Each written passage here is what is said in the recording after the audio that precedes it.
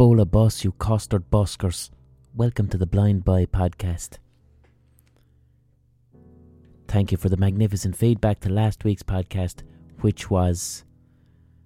It was a long one about pints of Guinness, about the iconography of pints of Guinness. I liked doing it, it was good crack, it was very enjoyable. If you're a brand new listener, go back and listen to some previous podcasts. I always suggest that. And if you're a regular listener, you know the crack. What is the crack? This week I have a very special treat. And it's something that I've been looking forward to for a long time, because I'm going to have a chat with someone I really look up to, a documentary maker by the name of Adam Curtis. I was going to interview Adam before at nearly this time last year. I had a live gig in London which was sold out, which I cancelled. I pulled it because of the coronavirus. It didn't feel safe, so I pulled the gig, and Adam was going to be my guest. What can I say about the work of Adam Curtis? He's my favourite documentary filmmaker. Himself and Werner Herzog would be my two favourite. And Adam's documentaries in particular, for me, what I thoroughly enjoy, a documentary called The Century of the Self, Bitter Lake, Hypernormalization. He makes these, they're hard to pin down and they're hard to describe. He uses a mixture of journalism, music, and archive footage, and most importantly, storytelling, to make these absolutely captivating and interesting documentaries. And it's fair to say as well that he's like the originator of the hot take. Like when I do a hot take on my podcast, what I'm kind of chasing is that Adam Curtis vibe, where you're watching a documentary and he'll make connections between two things, or he'll find a piece of information that you're kind of going, wow, I can't believe I didn't know that. And he constructs really interesting arguments and connects unconnected things, and uses storytelling. He uses storytelling, by which I mean set up conflict resolution. And he's an entertainment to create these documentaries that will really stick with you and will really get you thinking about the world. And what are his documentaries about? They're about everything. History, politics, sociology. But ultimately, what he's always trying to do with his documentaries, I think, is trying to describe the feeling of now. And he's been making documentaries since the 80s, but at all times he's trying to figure out, where are we right now? What is the zeitgeist and the feeling of now? And that's always something that's hard to pinpoint, but Adam does a good job of describing it, so you kind of get your head around where the world is at. And as the world gets more and more complex and bizarre, Adam is always there with a documentary to make you go, I don't fully understand things, but I've a better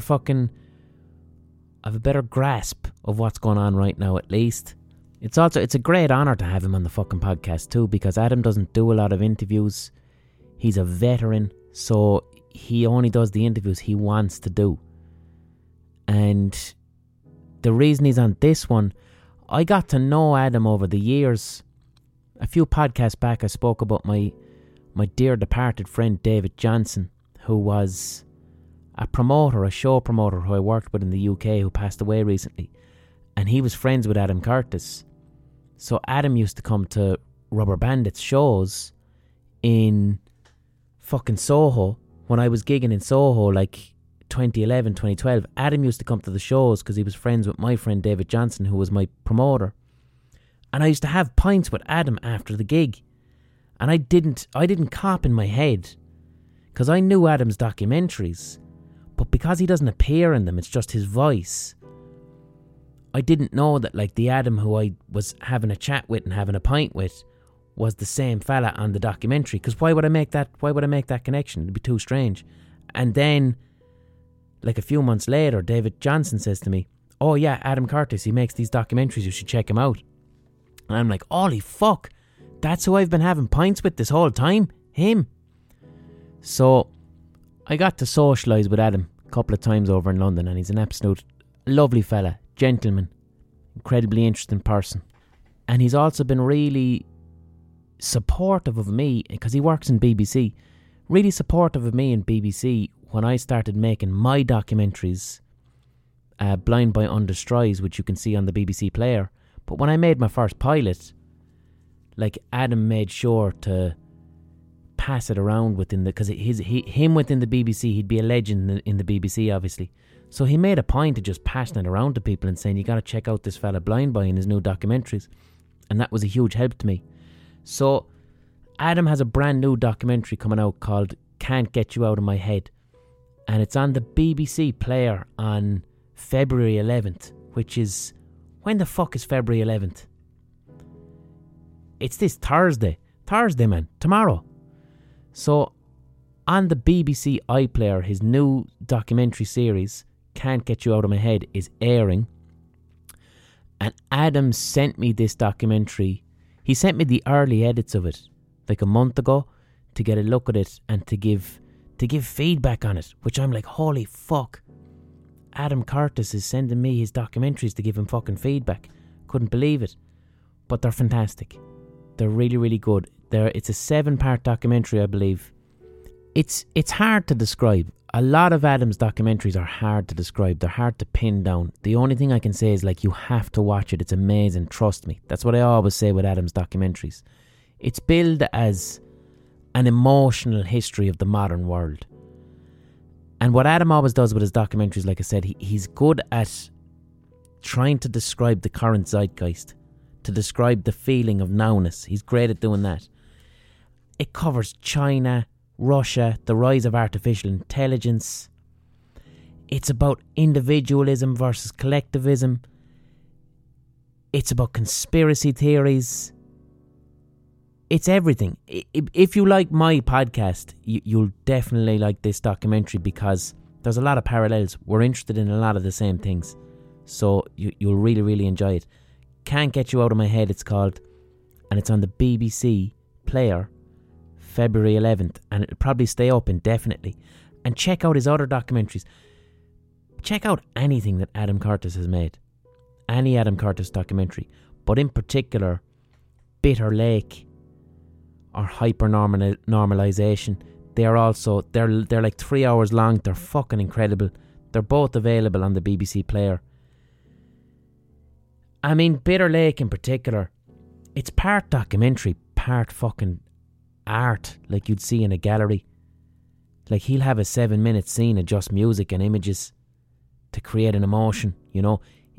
He does things that other documentary makers don't do. And he also borrows from the language of modern art. Parts of Adam Curtis's documentaries feel as if they should be installation pieces in a gallery. It uses that language, you know. So they really are phenomenal. I can't watch fucking Adam Curtis's documentaries. Trust me, if you like this podcast, you will adore them. They're fantastic. So I got to have a chat with Adam. And I got to be a little bit nerdy and ask him about his process and how he makes things and how he goes about it. But I hope you enjoy the chat. I hope you enjoy it, and I'm really excited to show this to ye, because this is someone I really, really admire. Yart, here we go. I'm a huge fan of your documentaries. I've been a fan of your documentaries since about 2010, and your documentaries, they allowed me to... How do I explain this? I found out who I was as an artist because of watching your documentaries. As in, the way that something I always struggled with was, I had this love of information, and I wanted to know, how can I communicate my love of information, but in a way that also feels creative. And your stuff showed me how to do that, how to communicate ideas to people, but to include narrative and to include sights and sounds and music. Yeah. And what has always intrigued me about your stuff is, like, do you consider your documentaries to be journalism, or is it entertainment? And like, what are the boundaries there? Well, to be honest, as I was growing up in television, I had exactly the same feeling as you did, is that I really loved information. I love stories. I love theories about the world. But I looked around at the stuff that was being done where I was in the BBC and elsewhere, and I just thought it was so boring. I mean, really, you know what I mean? It was almost like they didn't really want people to watch, or they only wanted a certain type of person to watch who knew the rules and the boundaries of that kind of thing.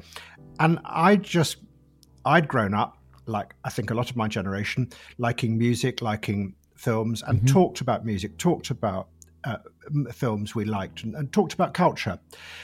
And I just thought, well, I suppose instinctively, why can't you put the two together? I mean, it doesn't. It's not entertainment in a sort of inverted commas. A lot of that posh generation of journalists would use entertainment in a scathing way, disparaging, yeah, totally. And I just think that's just sort of wrong. That you do not dilute the information through making it really intriguing and emotionally involving. You just do not. And in many ways, you make it more approachable, less threatening, less patronizing. And in a way, you also open up to people who would normally never listen to those sort of posh programs at all.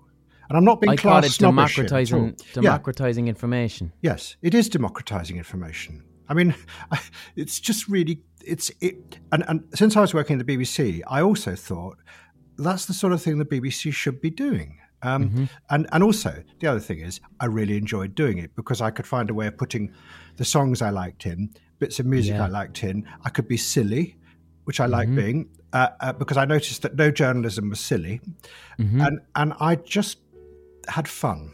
I mean, it was also sometimes agonizing and difficult, but it was, I don't know, it just felt right. And I just think, I had this theory that a lot of people I knew, because I grew up in the suburbs in Kent, and I knew that a lot of people who were probably the first generation in their families to either go to a college, a polytechnic or a university, were really clever. Really clever. There was a sort of wave of cleverness and confidence beginning to come out of the suburbs, probably in the wake of educational reforms or something. I'm not sure why.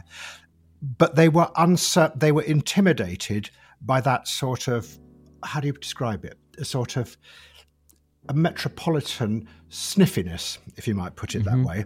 That they were clever but intimidated by trying to, when they wanted to show their cleverness. And I just wanted to make films. For me, really, I was like that. Just.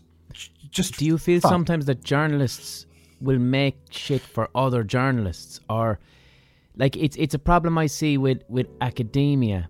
Like I was complaining about. Sometimes I listen to a podcast, and the podcast could be about history, and I'm really, really excited. I'm finding this recently actually because it seems to be more of an English thing. I want to learn loads about the Anglo-Saxons because I'm only recently getting interested in the Anglo-Saxons. And when I go to podcasts to learn about it, the title of the podcast seems really interesting. And then it's for academics speaking to each other, and they seem to just want to impress each other rather than communicate their knowledge to the uninitiated listener. And then I don't give a fuck about it because I don't want to hear for academics talking in a language only they understand, you know? You'll find as a journalist, I have a lot of problems with academics. I mean, there are academics I know who are really great and wonderful. But I have a theory that I think it's more of a problem than just that. It's that a lot of the people who are in the professions that used to have a status and an importance because they told us what was what in the world, don't really know what's going on any longer.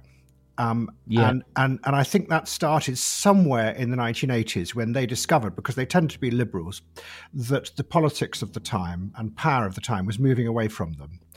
And they retreated into, I can only put it in a sniffiness, a sort of a distance and a slight chilliness in the way they deal with material.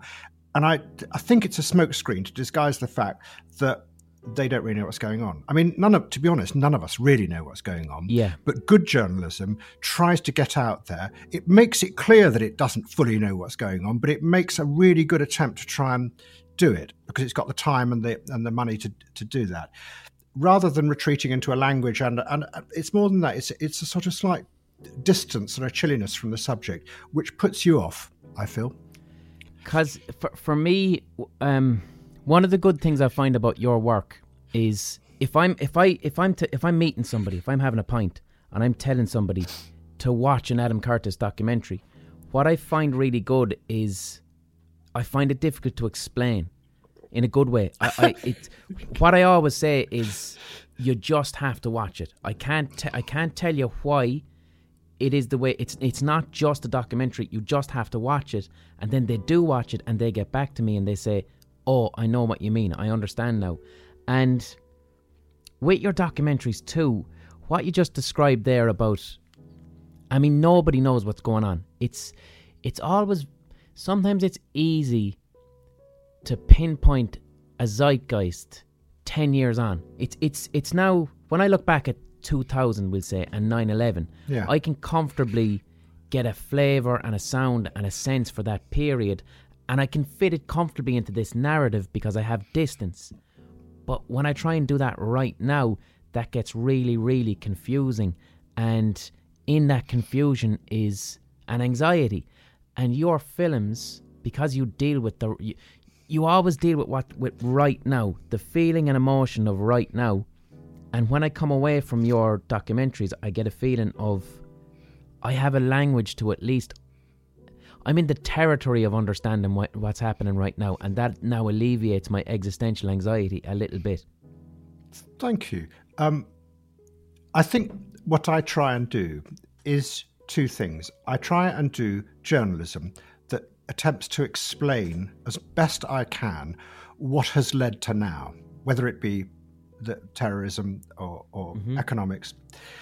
But I think you probably instinctively, I mean, I don't fully I don't think it completely through, but I think you're right. Because I am trying to use music and film in an imaginative way as well to create a mood, I also try and, in a way, portray the mood of now.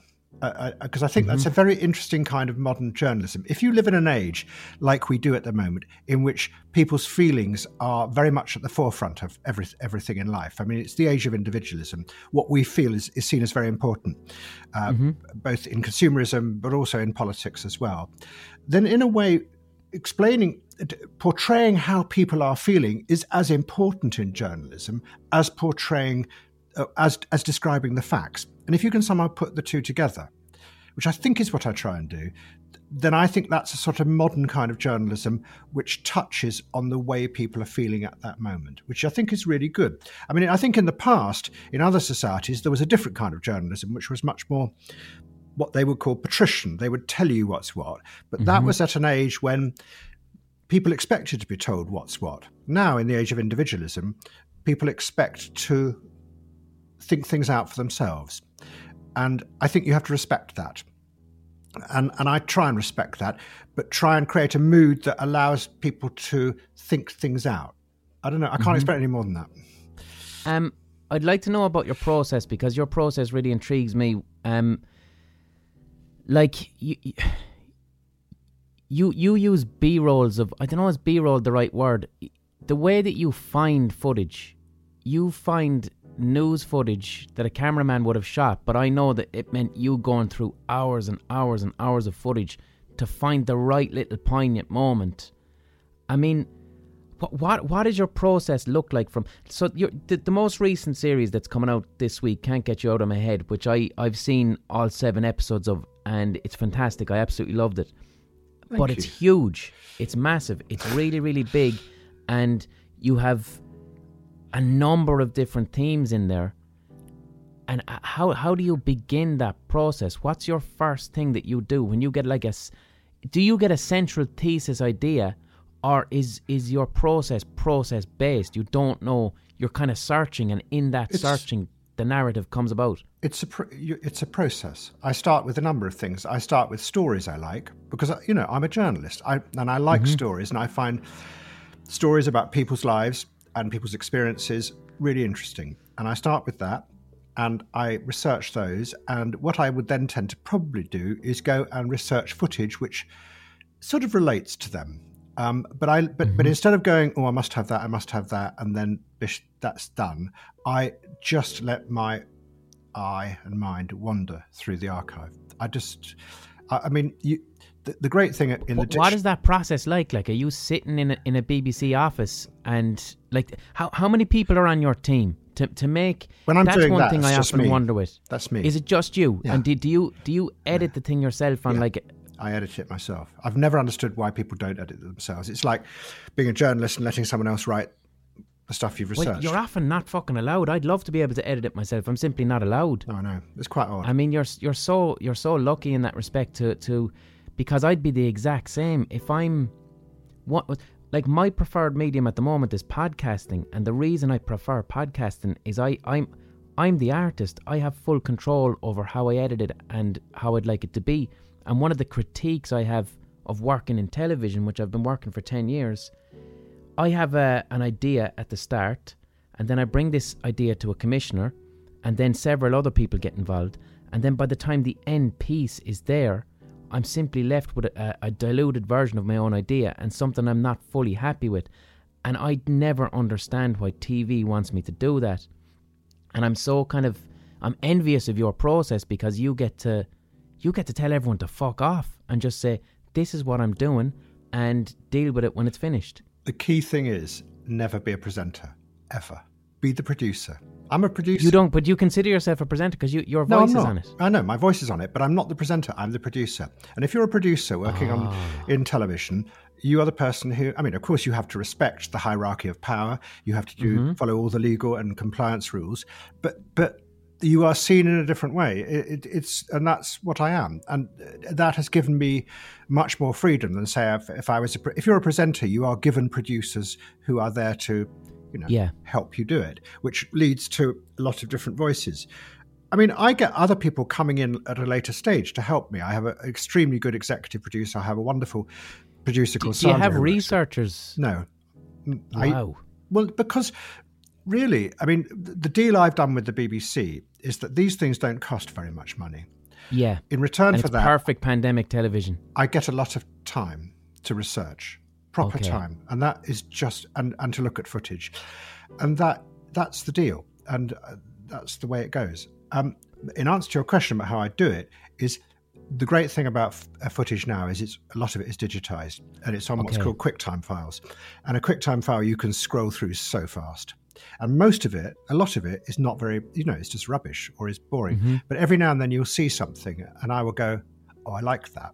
I like it. Not necessarily for any factual, straight narrative way. I just like the mood that shot or series of shots have. Mm-hmm. And I will note it down, and I have a good memory, and I have a sort of visual memory, and I remember it. And then a year later, I'll be editing some section of the film. I'll be desperate for a shot, because often when you're dealing with subjects like computers and finance, there's very little to illustrate them with. I will remember that shot because it's got the mood. It sort of resonates with the mood that I'm trying to create at that point in the edit. So I will just go and find it and put it in. And so, oftentimes it doesn't work, but sometimes it does. It goes back to what you were saying at the beginning. I'm also trying to create a mood in the films as well as tell you a story and narrate a series of facts, because I think that is also integral to journalism. Can you tell us, so can't get you out of my head, what to you is the central thesis of this new film or this new series? I think really what I'm trying to do in the whole series is trying to explain to people why there is this strange disconnect in our time between the fact that increasingly more and more people want change. They want things to change. They feel that the world they are living in, not just in America and Britain, but also in Russia, and I think in China too, there is a sense that a lot of the regimes in power have run out of ideas, and that they are more and more manically just trying to hold things stable.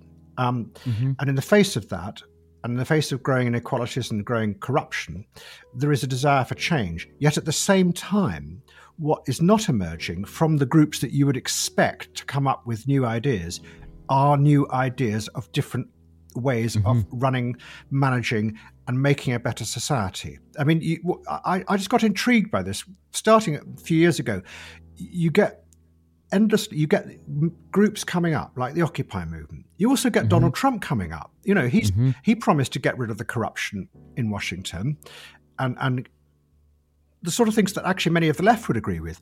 Yeah. That was the strange thing for me when Trump came about, when that movement came about. I remember so much of what the right, or I won't say that, so much of what Trump people were looking for, to me, sounded like the type of shit that Michael Moore and his ilk were looking for 10 years previously. Yes, exactly. It was. I mean, it was almost word for word that Trump was saying, why are we fighting these horrific wars abroad, which are not making America safer and also killing hundreds of thousands of people? Why have we closed down all our factories and creating communities where everyone has become addicted to opioids? Why is the infrastructure of the country falling apart? And why are the banks in Washington corrupt? And you think, yeah, okay, I agree with all that. And then, of course, Trump gets into power. And if you look at the last 4 years, despite the chaos and the fury, actually nothing's changed. The inequalities, the corruption, and the infrastructure of America have carried on completely untouched. I don't know if you noticed that. We didn't, because we got obsessed by all sorts of other things, like whether he was a tool of Vladimir Putin. But actually nothing changed. So what intrigued me was why was there this block against imagining other kinds of futures when there is this increasing desire for change? And I decided just to try and do it in a way that I've done, which is slightly differently from what I've done before. In the past, I've tended to follow one idea or one set of ideas and have that played out in the world. In this one, I wanted to show how there have been lots of tributaries, lots of streams over the past 70 or so years that initially seem to have absolutely nothing to do with each other, but have all flowed down and created this sort of sea of now that we're swimming in and are slightly lost in, where the roots of that uncertainty and anxiety and fear of the future came from.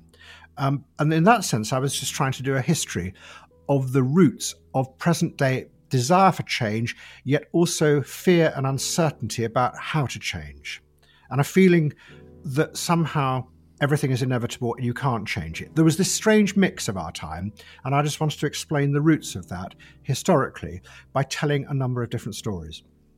One thing, I like the continual battle between collectivism and individualism throughout the film is something I found really interesting, and also as well, this, like in your previous films, in like Hypernormalization, in Bitter Lake, you didn't put as much of a lens on China as you have now, but in Can't Get You Out of My Head, China plays quite a huge role.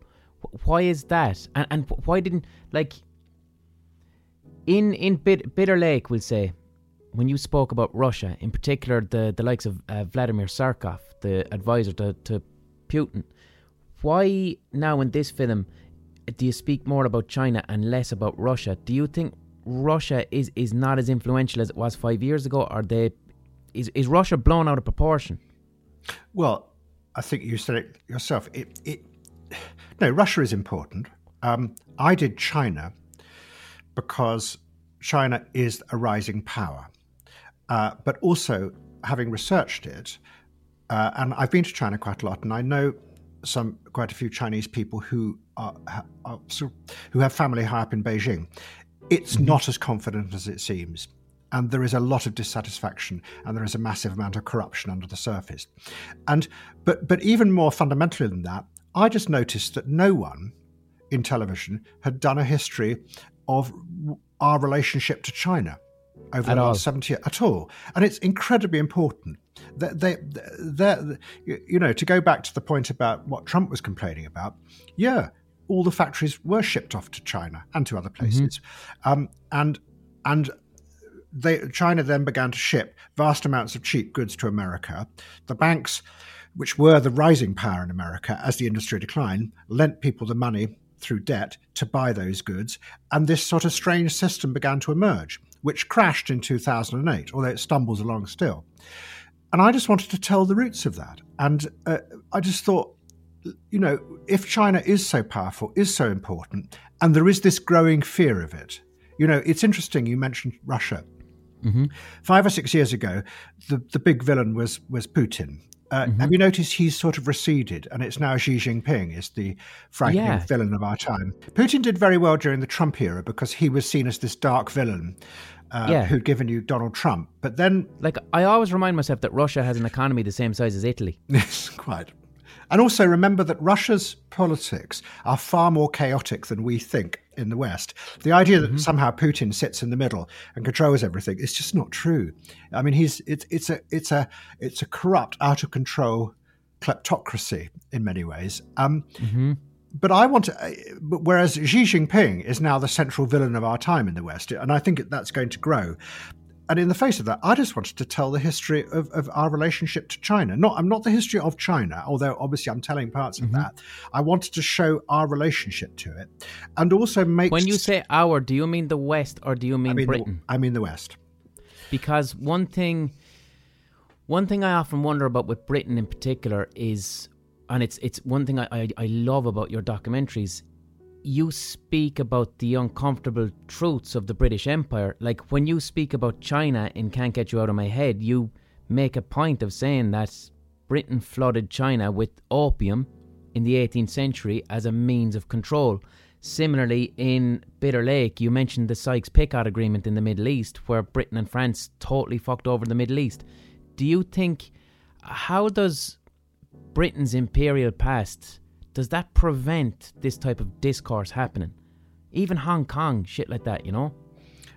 I don't think we've fully quite remembered what we did.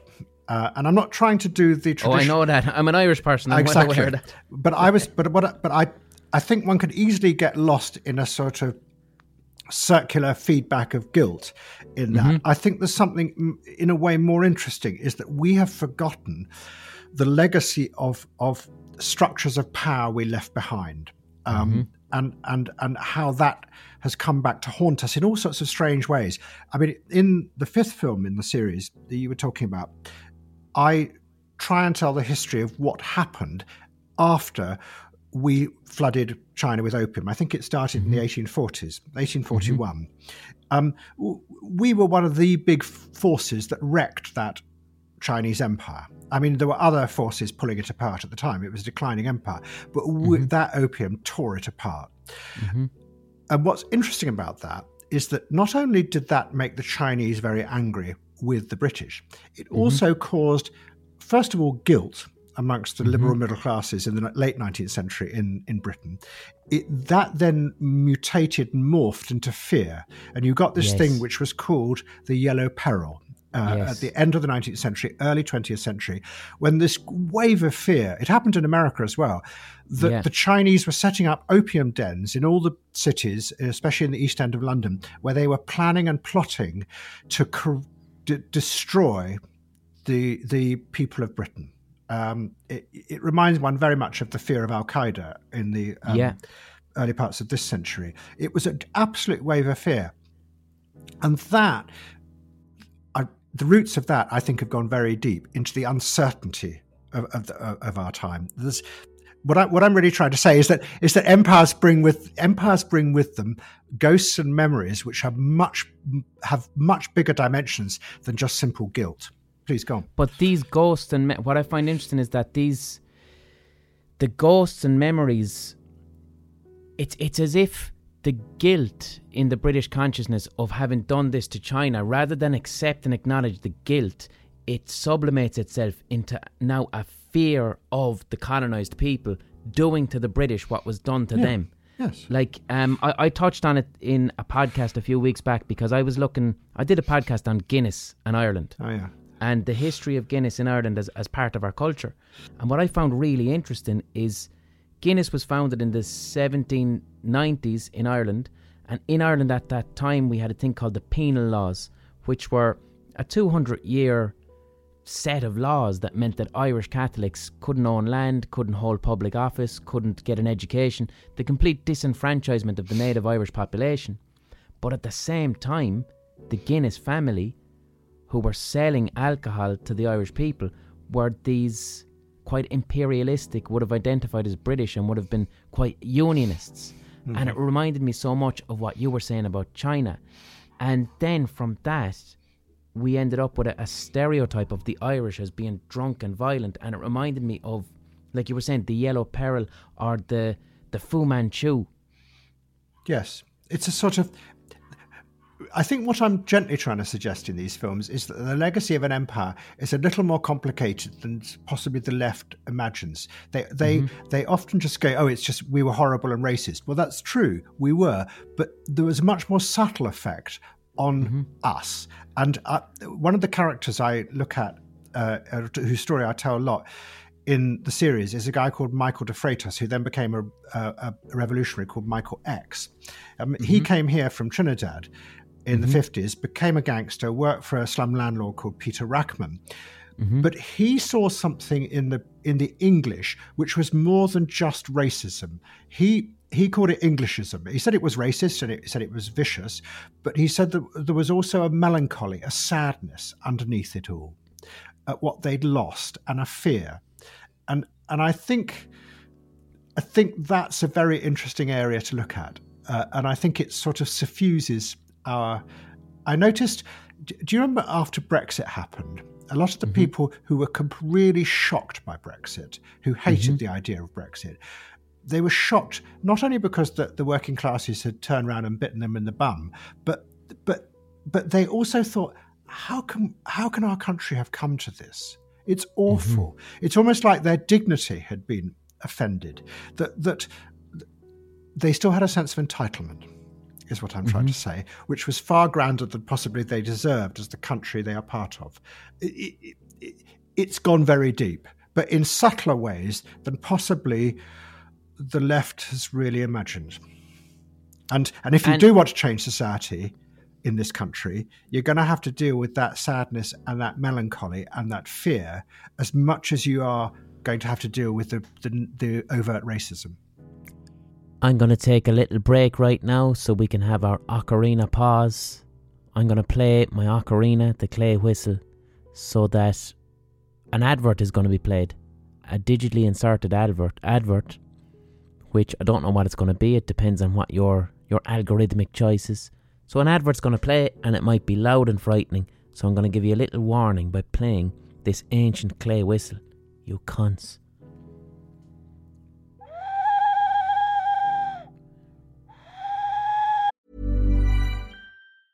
Burrow is a furniture company known for timeless design and thoughtful construction, and free shipping, and that extends to their outdoor collection. Their outdoor furniture is built to withstand the elements, featuring rust-proof stainless steel hardware, weather-ready teak, and quick-dry foam cushions. For Memorial Day, get 15% off your Burrow purchase at burrow.com/ACAST, and up to 25% off outdoor. That's up to 25% off outdoor furniture at burrow.com/ACAST. Millions of people have lost weight with personalized plans from Noom. Like Evan, who can't stand salads and still lost 50 pounds. Salads generally for most people are the easy button, right? For me, that wasn't an option. I never really was a salad guy. That's just not who I am. But Noom worked for me. Get your personalized plan today at Noom.com. Real Noom user compensated to provide their story. In 4 weeks, the typical Noom user can expect to lose 1 to 2 pounds per week. Individual results may vary.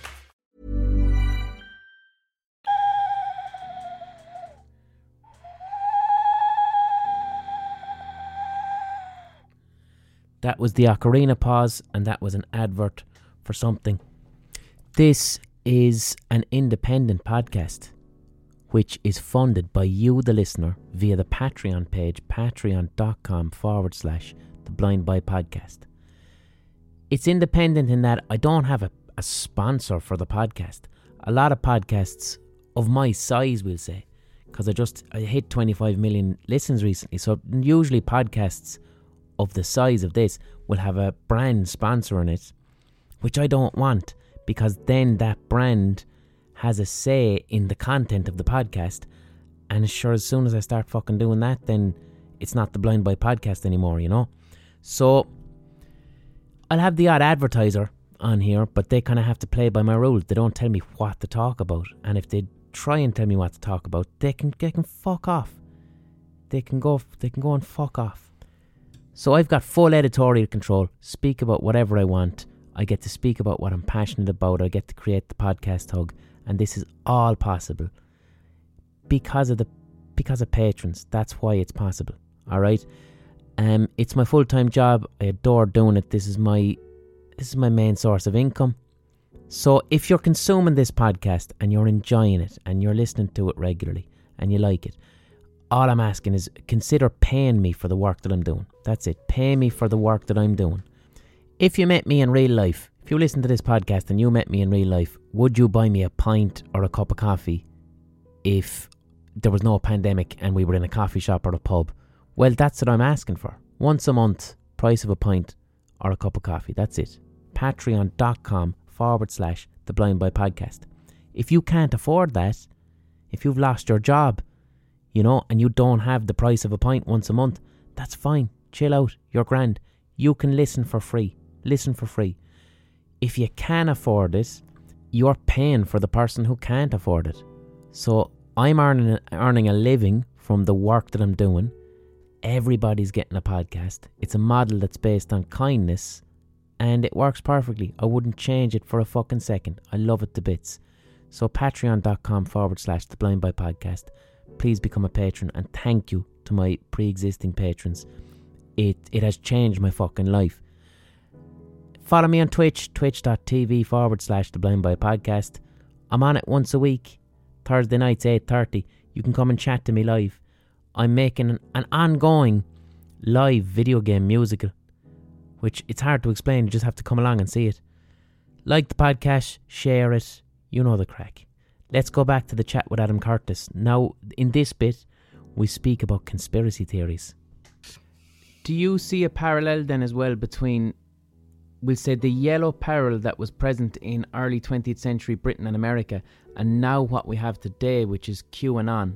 Because the documentary deals with a modern day conspiracy theory too, that like Trump supporters now in 2021, they seem to genuinely believe that the people in Washington are a race of lizard-like paedophiles. Well, I haven't. And how come you didn't touch on David Icke or David Icke? Well, he's the original lizard man. The truth about QAnon, I have a much more banal view of QAnon. Mm-hmm. The truth about the last 4 years is that despite all the agony about Donald Trump in America, he didn't actually do anything. It was he just, he did things in foreign policy. He screwed up the Iran deal, and he did some very strange things with Saudi Arabia and Israel. Yeah. But domestically, apart from lowering taxes for rich people, which I think Republicans just tend to do as a knee-jerk thing, he didn't actually do much else. He didn't repair the infrastructure of America. He didn't get rid of the corruption in America. And he didn't build a wall, as far as I know.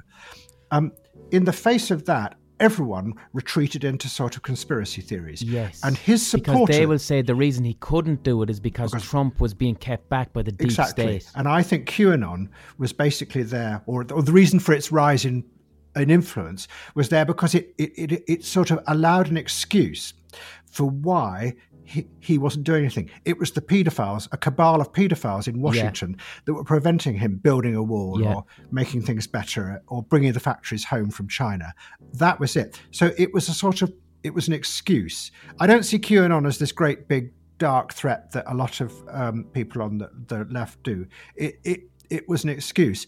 To be honest, if I was going to be brutal, just as much as their opponents on the liberal and the left looked to the conspiracy theory about Vladimir Putin as a way of avoiding facing up to the fact that they didn't have any other options to offer in the face of Trump. So everyone retreated into conspiracy theories in the last 4 years. Everyone went down the rabbit hole, and they're still there as far as I can see.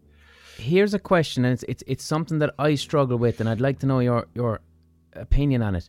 So I consider myself a person who's a critical thinker. I consider myself someone who's able to look at evidence and not be swayed by conspiracy theory.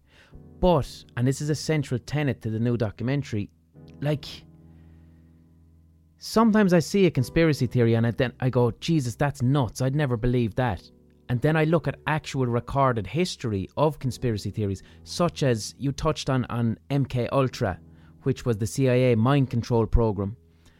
Like, how do you balance those two things?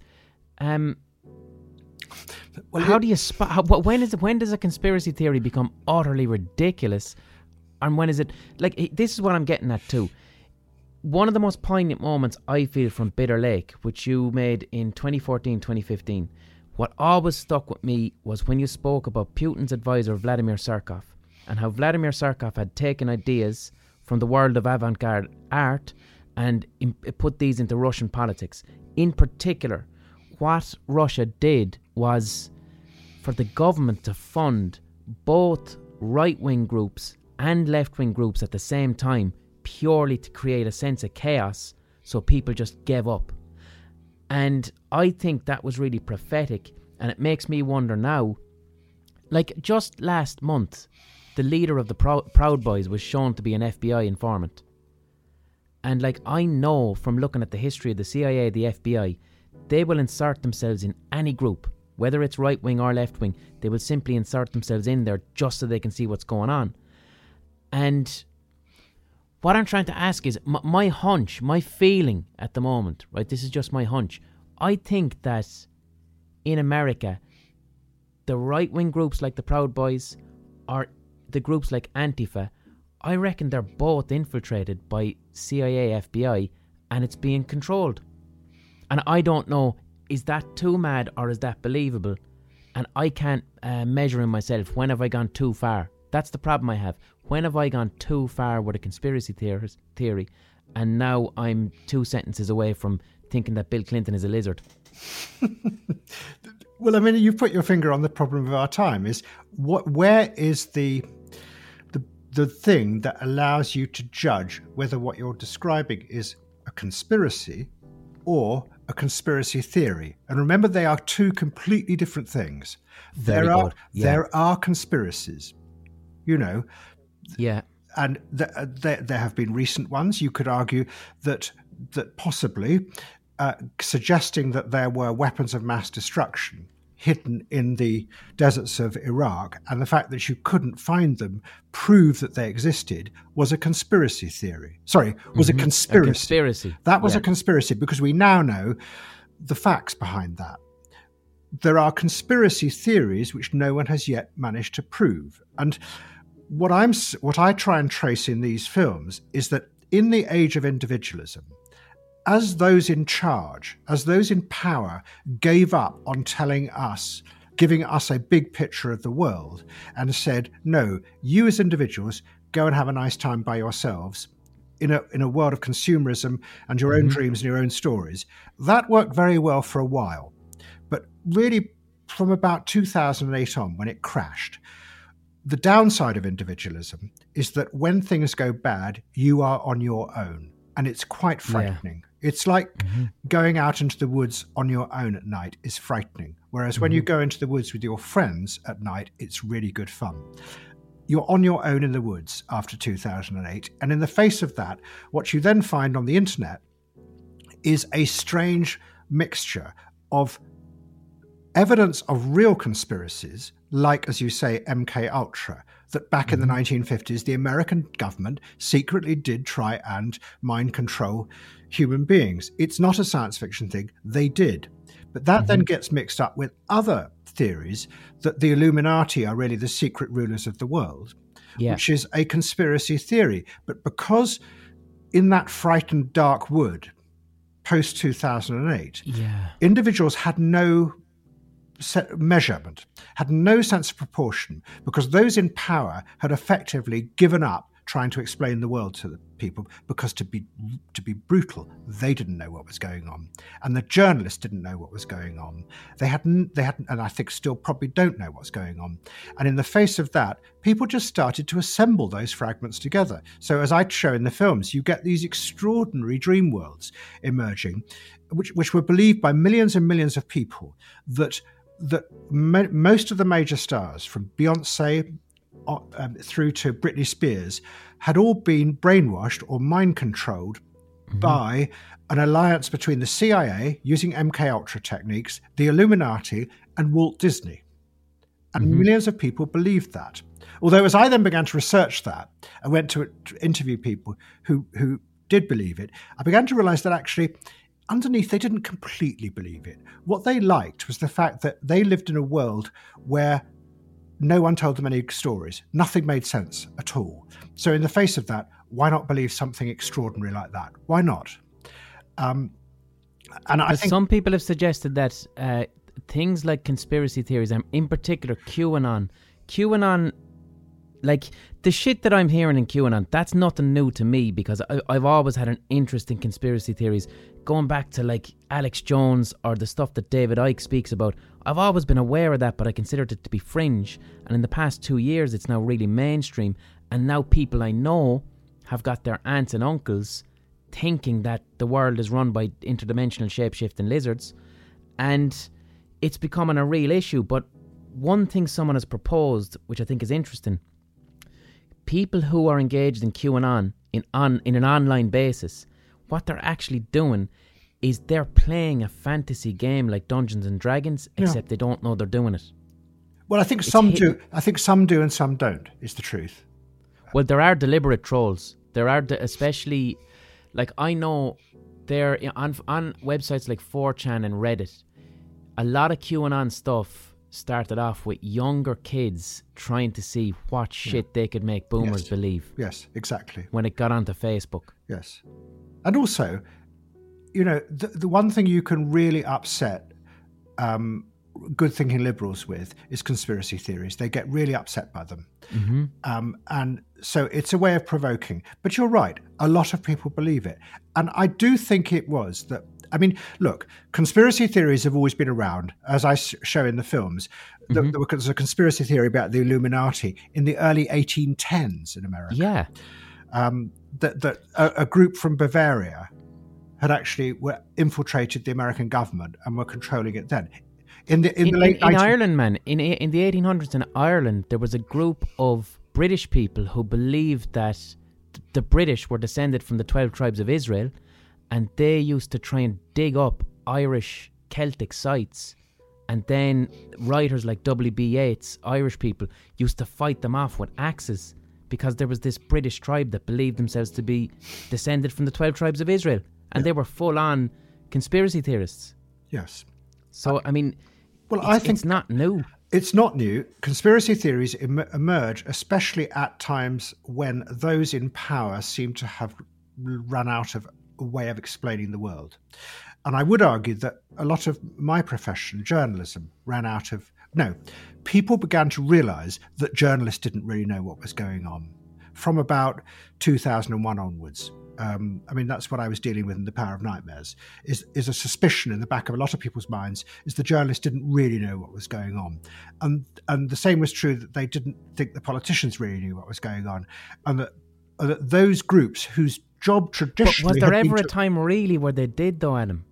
Like, I mean, I'm thinking of grand narratives, like, all right, East Cold War, capitalism versus communism, that's a nice tidy little narrative.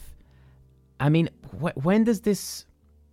I think it's fair to say in the West we don't believe in religion anymore. I think that's a fair thing to say. Yeah. When you compare it to other times in the West, we no longer... Like, that's...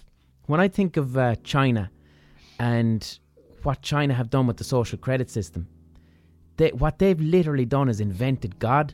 Like, everything I was told God was, which was omnipotent, omniscient...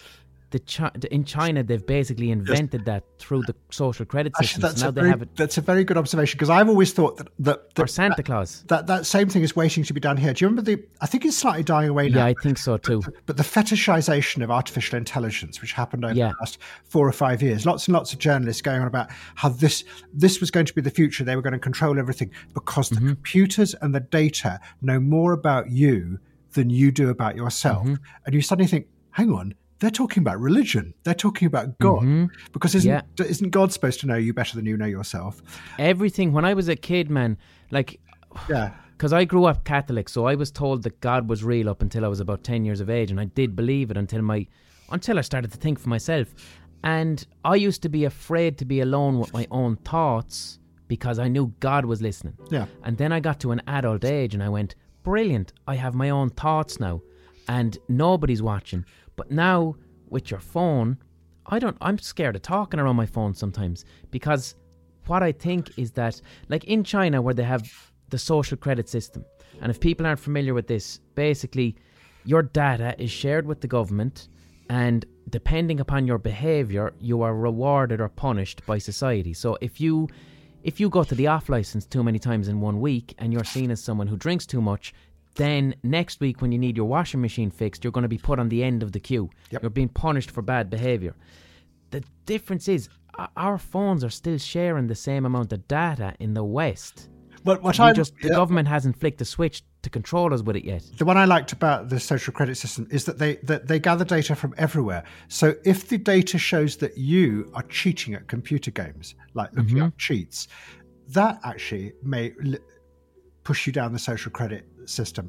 I mean, at the end of the films, I try and put forward. I mean, I don't know. I'm just a journalist. I'm trying to explain. But I try and put forward what are the three roads going into the future that I see possible. And one of them is that China model, which is that in an age where politics has run out of big ideas, ideology, and just wants to hold the world stable and try and manage it, increasingly they may turn to that data-driven system in which you just treat people as components in the system. You don't bother with what they think or feel any longer because that's just too complicated. And you just reward them with treats. And if they're not rewarded, you do what the Chinese are doing with the Uyghur population, the Muslim population in Xinjiang. You, in inverted commas, re-educate them or reprogram them. That's one option. I don't think that will happen in the West because individualism here is so deeply ingrained. It's deeply ingrained, but one thing that makes me fearful is, like we'll say the Patriot Act in America, which you mentioned in the film too.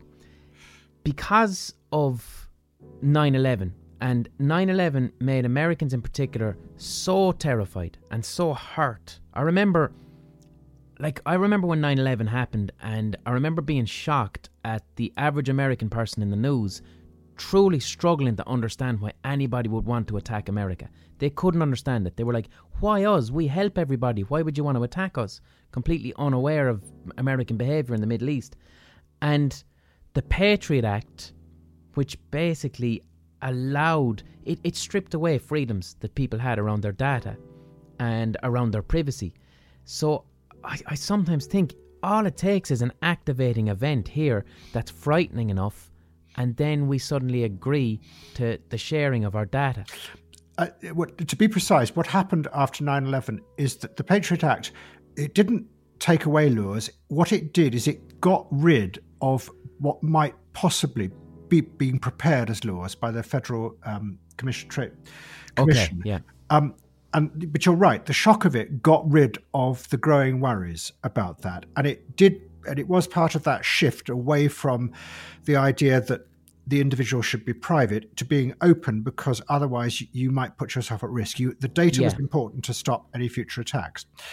But remember, after that, within about 4 or 5 years, there was a big reaction against some of the anti-terror legislation that both here and in America was being brought in.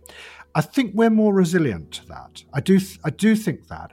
I think the opposite. I think that what's emerged in this country, in the West, especially with the social media corporations, is that you manage your society not by shutting them down and just collecting data on them. You manage your society by creating a complete, continual sense of hysteria. I mean, if you look at the last, you see what I point out in the films, or try and point out in the films, is that by about 2015, 2016, what the social media companies have realized is that what they called high arousal emotions, activating emotions in their other phrase, are absolutely key to profits, because it means you remain engaged online longer. And that means you click more, and that means more profits. So what you get are these things called viral content factories, which constantly send around memes, which are there to outrage you. I mean, they amuse you as well, but they found that outrage and sort of anger are the most high arousal emotions. And then into this mix comes the most high arousal figure of all, Donald Trump and Brexit, which creates this infernal system. I mean, in the last 4 years, every day I just had this picture that Donald Trump wakes up, thinks of what really awful thing he can tweet about, tweets it, and immediately millions of people outside, locked into a feedback system with him, get angry as well. And you've got this feedback system of high arousal emotions, which just keeps everyone trapped. It's almost like they're trapped in a pantomime inside a theatre, while outside in the real world, actually nothing much changed. And the old structures of power carried on moving money around in the way they wanted, and nothing got done. So what I'm saying is that there are two ways of running the world in this sort of fragmented mass democracy. Either you do what the Chinese do, which is ignore what people feel and just treat them as components in almost a system. Or you go, no, let's go the other way. Let's create a sort of a hysterical society in which everyone is sort of frozen into a hysteria which repeats itself again and again. And people like Donald Trump and his opponents become almost codependents in that system.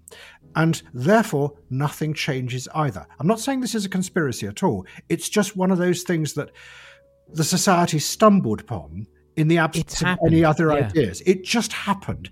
And it happened because those who were in power at every level had run out of any other ideas of how to run society. You know, the Liberals didn't have any other alternative to get the people who voted for Donald Trump back. The newspapers were going bankrupt, and they found that Donald Trump brought them more clicks. Donald Trump could have QAnon, which allowed him to explain why he wasn't doing anything. The intelligence services could stop being villains any longer because they told us about weapons of mass destruction that didn't exist, and instead become heroic truth tellers leaking secrets about the conspiracies behind Donald Trump and Putin. Everyone won from this hysteria, but nothing actually changed. And it is this strange thing we've lived through over the last 4 years that I try and chart at the end of the series, is that it was hysterical. It felt completely dynamic, but actually in real terms, it was almost totally static. I mean, into that, of course, came Black Lives Matter, which I think is yet again the next thing knocking at the door saying, no, there are really big structural problems in the society. We want change. And you can't hold that hysteria there forever. There are always things knocking at the door, and Black Lives Matter was the next one. Regarding what you were saying there about data, I mean, the high arousal emotions and how this continually keeps us online, and who benefits from that are Google, Facebook, these huge corporations that benefit from our data. Like, I reckon Twitter hated having to boot Donald Trump. I think Donald Trump saved Twitter. Like, Twitter is a quieter place now without Donald Trump. There's less outrage. Donald Trump saved a lot of people. He saved the New York Times. He saved a lot of major newspapers that possibly would have gone bankrupt without him. I mean, you know, really, he saved a lot of things. And I think they're very sorry to see him go, underneath. Hopefully, that hysteria will die down. But I think we will look back at those 4 years as a very strange moment. I mean, the same is true here. I hope so. Because 4 years to say that assumes a bit of normality.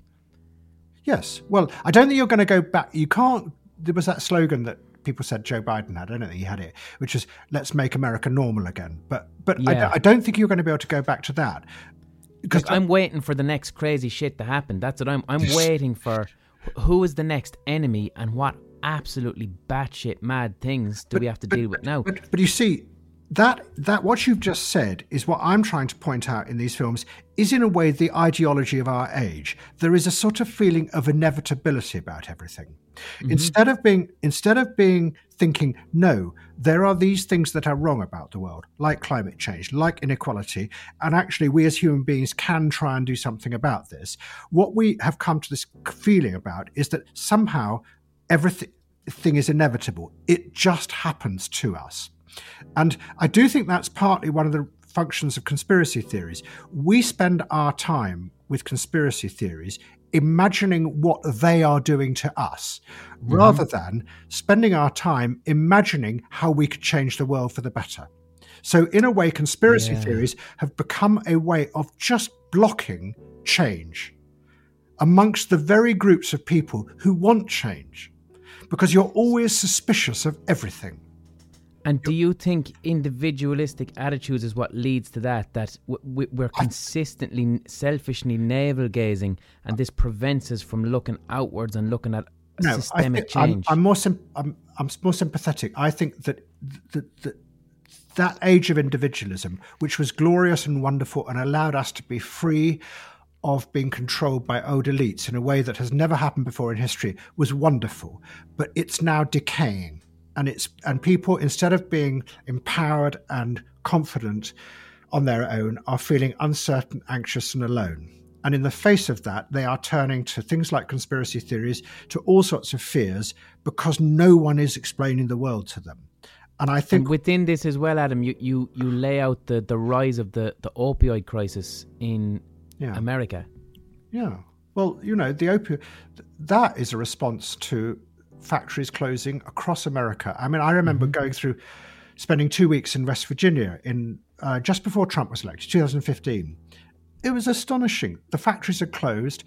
I remember going to a town in West Virginia, and the woman who ran the motel I was staying at was just saying, "This is a zombie town now," and she was right. It was like a zombie town, and I don't mean that in any nasty, patronising way. People really were wandering out in a really blank, sort of frightened way.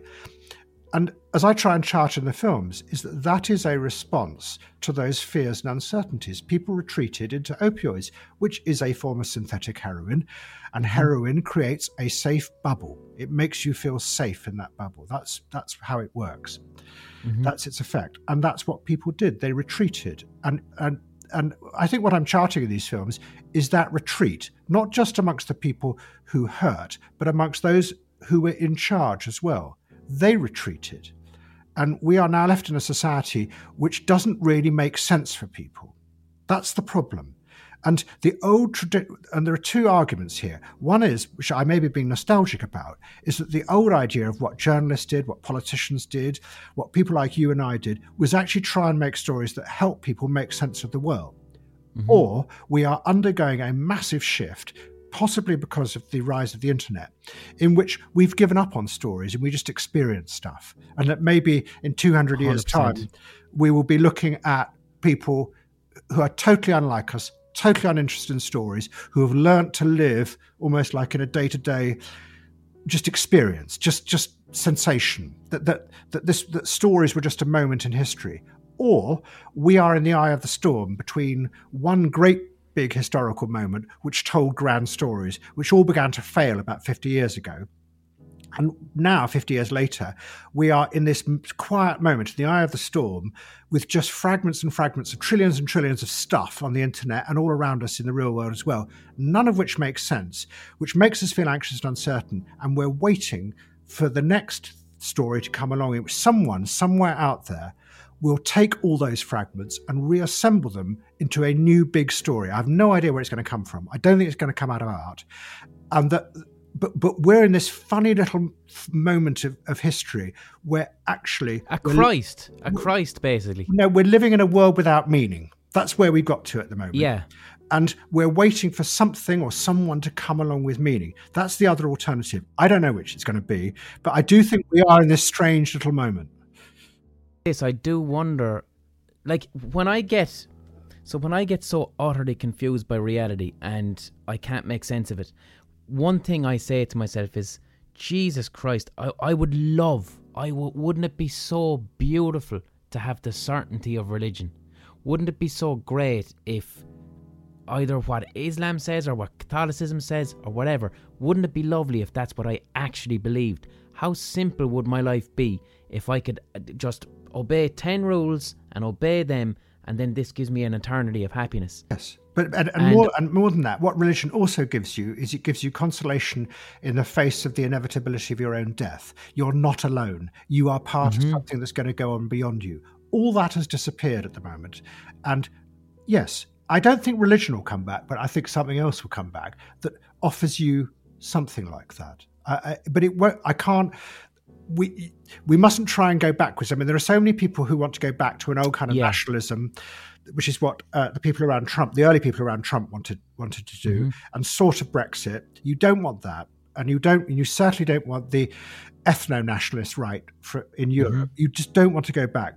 What I try and say at the end of the films is that surely it's time to start trying to imagine something that has never existed before. And I quote this guy called David Graeber, who was an activist. He was part of the Occupy movement. He was an anthropologist as well. And he wrote this thing that I've always thought was absolutely wonderful and sort of sums up what I believe is. He said, the ultimate hidden truth of the world is that it is something we made and could just as easily make different. And I've always liked that because what it contains within it is that truth that we did this. However frightened and anxious and feeling of inevitability we have, we made this all together, this world, which means that actually we can make it differently. We just need to regain the confidence. And that's all I'm trying to say in the films. I'm trying to trace why our confidence collapsed, all the different reasons for that, so that we can stop going back to an old ethno-nationalism or to an old kind of rigid religion, that actually genuinely we might be able to imagine something new. I find that idea quite thrilling, but that's not the thing you say in our age of anxiety. But I do think it's got to the point where that's going to happen inevitably, and it would be better to try and own the future than just let it happen to you. That's what I think. You started off making things on television, but now your last 3 pieces have been on the BBC player, which means that you can effectively have them. Like Bitter Lake was 3 hours long. Do you prefer to have the freedom of the player where you can kind of make something as long as you want it, or do you miss the constraints of television where something has to be 60 minutes or 30 minutes? What I found making stuff online was, yes, you can make something longer, which means you can make it more involving. But what I also discovered was, I knew it in myself, is that when people watch stuff online, they bring a different kind of sensibility to it. It's more relaxed is the wrong word. It's more open. People are choosing it too. People are making a choice to watch you online. It's not and they know they can stop and start. They can bookmark it. It's more like making a book. And because you've got that new sensibility, you can make things more complicated and involving. And you don't. Yes. They somehow. I can't explain this. I don't know if you've noticed this online. People can be really vicious online, but they can also be very permissive online. I found when I used to write a blog, if you got something wrong, they'd point it out. And if you were completely straight about it, you said, yes, you're completely right. I got that wrong. I'll change it. Everyone went, oh, fine. It's more. Well, you're breaking the rules there. People expect you to fight with them. And when you come out with honesty, you break the rules. Yes, it reminds people that the internet allows that. Human. It was really good like that. And I somehow felt what I learned from that was that if you could make great big programs that were somehow more involving, more open, and I think the audience liked that. And I think a lot of the people who still make television programs haven't quite cottoned onto the fact that the audience are much more open to things that are complicated and involving, and sometimes have bits in they're just there, like real life. In the films I've just made. But the process as well, Adam, like when you sent me on those 7 films, it took me more than a month to watch them. And the reason is, when I watch your stuff, like I could be 10 minutes into it and then you say something and then I have to pause it and I have to go to Wikipedia because you've given me a train of thought and it's like, I got to learn more about this shit before I go back. Yeah. So the way that I'm consuming it is now completely different. Yes, but that's exactly what I also realised that in a way you could also cut a lot out. The old way of making television programmes is you have to somehow assume you're explaining everything to everyone. So actually, even if I know that 80% of my audience know already something, I have to put it in because there's the 20% who don't. With these films, you can just sort of you don't have to put everything in because you know they can stop and start and go and find things out or go off on their own tangent and then come back to it. And I really like that. So when I did Bitter Lake, I would literally put in things that I knew they could go and find out more about if they wanted to or if they didn't. So it becomes a much looser relationship and a much more respectful relationship with the audience because you just assume that they're going to use what they want to do rather than just being my prisoner for an hour. What documentary makers do you enjoy? Who inspires you? Or who has inspired you? To be honest, I don't really watch much documentaries. I tend to read fiction. Okay. The people who have inspired me are writers. I mean, the person who inspired me most, who I got everything off, is a American novelist that everyone's forgotten about now, who wrote in the 1920s and 30s. He's called John Dos Passos, and he wrote this gigantic novel called USA, which is an epic about the sort of rise to power of America in the early part of the 20th century. But he did it in a way where he intercut between narratives of fictional characters, narratives of real people, and this strange thing which he called the camera eye, which was just raw experience that made no sense, just fragments and images and things. And ever since I read that, I thought, well, I can do that in film. Why not? But it sounds like a synopsis of what you do with documentaries. What he's doing is, in a way, what I'm trying to do, which is don't get rid of all the raw experience, but try and pull it together to make people look at it again differently, make it feel differently, but don't get rid of the raw experience. I mean, I don't know if you noticed, but every now and then in the films, I will just put in some stuff. Like there's a guy... With some music. Yeah, and then that's my space to feel something. Yes, and just sort of feel that actually the other part of life is just stuff happens and it's then assembled later into meaningful stories. But sometimes there are just fragments. And you know that yourself in life. Suddenly you just get an experience, it's gone, and it doesn't make any sense, and it never probably will. It just happened. And I think that's as much part of the realism of our time as the joined up stories. Perfect. Thanks a million, Adam. That was absolutely fantastic, and thanks for your time. Thank you. I hope everyone gets a squint at the new documentary. But have a smashing evening. Have a lovely evening, all right? You too. Very nice to talk to you, Blind Boy. Yart. I hope you enjoyed that. Check out Adam's new documentary, all right, February 11th. Can't Get You Out of My Head on the BBC iPlayer. I'm aware that, you know, you can only get the iPlayer if you live within the realm of the English Queen. But if you're smart, VPNs, things like that, you can find a way around it and you can watch it in Ireland, all right? I didn't say that. I heard you can do that. I heard that's a thing you can do. I'd never do that. All right. I'll catch you next week. I'll have a hot take. About what? I don't know, but I'm going to have a roaster of a take next week, I guarantee. God bless.